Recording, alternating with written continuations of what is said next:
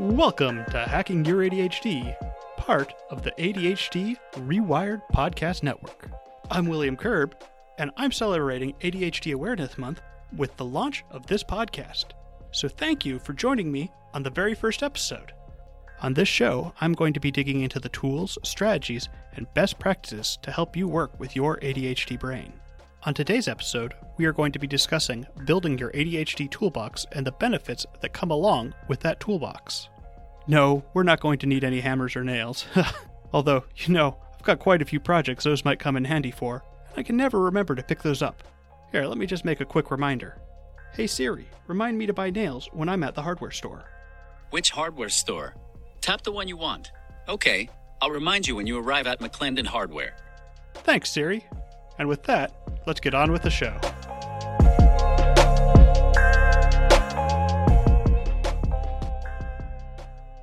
So what exactly am I talking about when I say we are going to be creating a toolbox? Let's start by assuming that this isn't the only podcast that you listen to, that this isn't your only ADHD resource. It's okay, I understand. I, too, also listen to other podcasts, like ADHD Rewired and ADHD Essentials.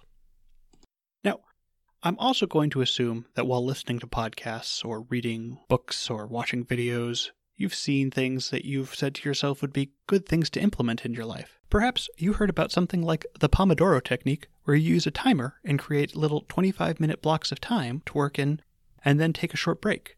And you thought to yourself, hey, I should try that Pomo thingy out. But let's be real here. You may have written down Pomo and perhaps even Doro on a sticky note, but then you never looked at it again. We've all done it, and it's okay. But how about we strive to be a little bit better here? And that's what we can do with our toolbox.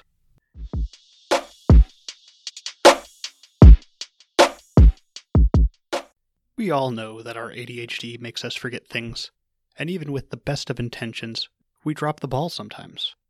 When you're listening to this podcast, I'm going to be presenting you with tools and strategies that are going to be designed to help you work with your ADHD and not against it. But if you never implement those tools, you're just going to be spinning your wheels. So, as my favorite YouTuber, Jessica McCabe, would say, what's the brain to do? Well, what we can do is create a toolbox, or a written repository of the tools, strategies, and ideas we have for working with our ADHD. This toolbox is not only for the new ideas and tools we find. In fact, adding new tools is only secondary to the primary purpose of this toolbox, which is to record the tools and strategies that are already working for you. Now, I know what you're thinking. If I'm doing the things that are working for me, I won't forget them because I'm already doing them. But that there is a phrase that should be a giant red flag. There is no bounds to what we might forget. When I was sitting down to work on this episode, I asked myself, what would be a good example of this? What was something I figured a neurotypical person might not forget? And while I was racking my brain, I thought I might like to listen to some music. And then I remembered I had already opened Spotify, and I had just forgotten to turn on the music. And I'll admit that this isn't a terribly uncommon thing for me to do, and I have no idea how I can go from opening an app to forgetting to actually turn it on in the 5 seconds it takes to boot up. But ADHD will do that to you. So let me ask you, what if your routine is interrupted? You get sick, go on vacation, or get a sweet new video game you just can't put down. We've all got these planned and unplanned events that interrupt our lives, and then the good habits and best practices we've developed are going to get dropped. No matter how ingrained we think a routine is, it can change. Now, this actually can be great news, because it means we can change our bad habits and routines. But it does suck when we lose something that is really helping out. So the point of this toolbox is to create a place to record your tools and strategies so you don't fall off track. And when you do fall off track, it makes it that much easier to get right back on. You got a killer bedtime or morning routine going on?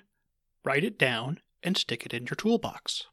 Love planning your next week on Friday afternoons? And that's what I do. Put it in the toolbox. Basically anything you've got going on right now that you want to keep doing in the future should go in here. And be creative with this. And I know I've been saying a lot of things that are strategies, so be sure to put in your tools as well. If you've got apps that you like using, timers that work well, anything that makes your life easier. But the most important thing you can do here is also record why the things are important.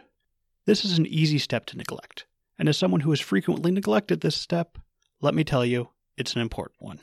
For example, I might put in my toolbox a particular phone app I like called Alarmed. Now, what I like about Alarmed is it has a feature called Nag Me that lets me put additional alarms on my alarms.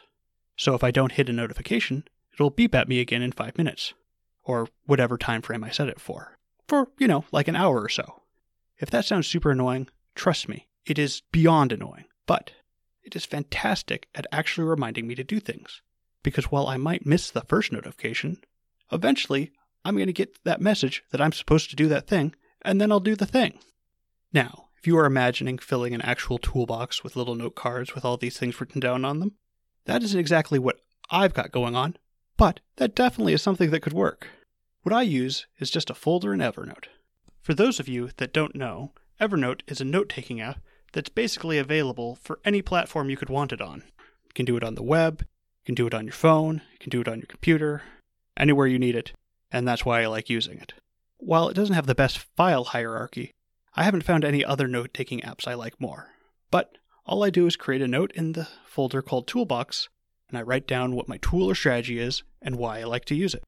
Let me emphasize that this is what works for me. You might like a different app for notes, or maybe you don't even like using apps for notes.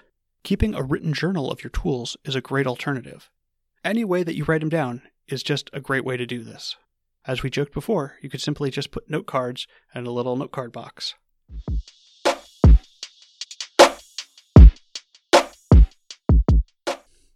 Our next step here is to make sure that we are actually using this repository of tools and strategies. If we are just writing down everything and never looking at it again, that defeats the purpose of the toolbox. We want to make sure that we are actually implementing these things. So, you've got to create a system to make sure you are checking your toolbox semi-regularly. I've got a few things that I do to make sure that I'm looking over my tools and strategies. First, I have a regular time scheduled to look over what tools I'm currently trying to use. And let me emphasize here, these are tools I want to be using. I might not actually be implementing them because something came up, and that's why it's important to look over things. Things change, and then I need to go assess whether or not I want to re-implement those tools. Because your strategies are going to change as you grow. When I review my tools, it's okay to decide that I don't need it right now. Sometimes things aren't working anymore, and I just need to put it away for a while. Don't need to delete it, just put it in another folder, future tools perhaps. Life changes, and what you need today may not be what you need tomorrow. The next step in my system is having my wife as an accountability partner on this. I've asked her to periodically check in with me and see if I've been using my tools.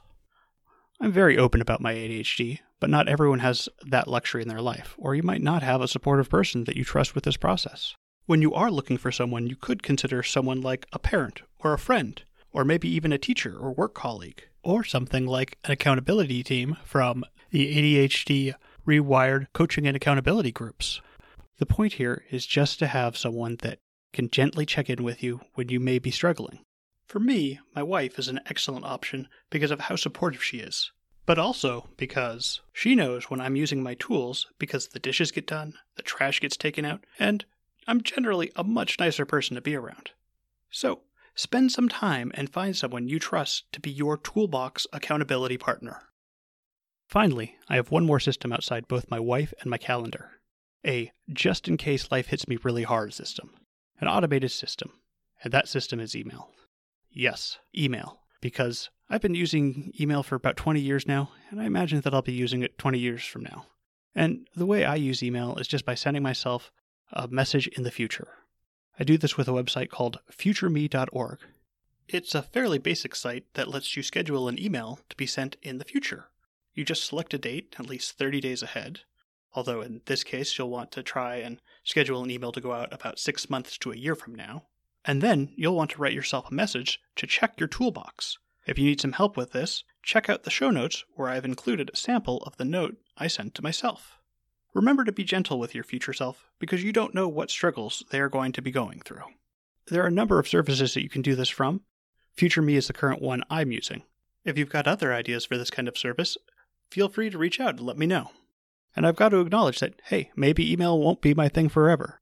But that's okay. It's just the tool I'm using for right now. Maybe someday I'll have to revisit what I'm using as my backup.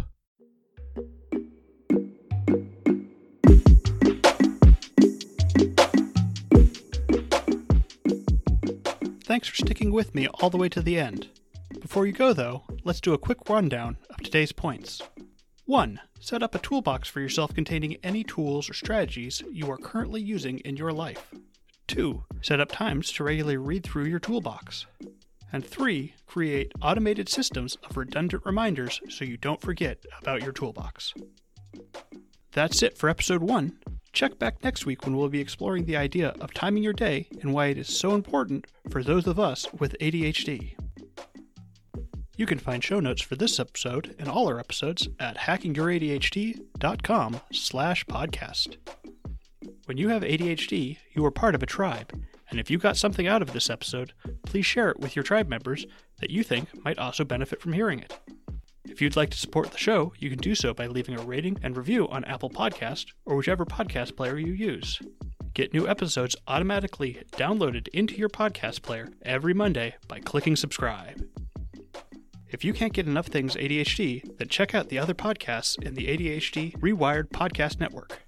ADHD Rewired with Eric Tivers and ADHD Essentials with Brendan Mahan. One of the best ways you can manage your ADHD is by connecting with others, so be sure to check out our social channels on Facebook at facebook.com/hackingYourADHD and on Instagram and Twitter at hackingYourADHD. Or you can get me directly at hackingYourADHD.com. Be sure to reach out and let me know how you are hacking your ADHD. And until next time, stay focused.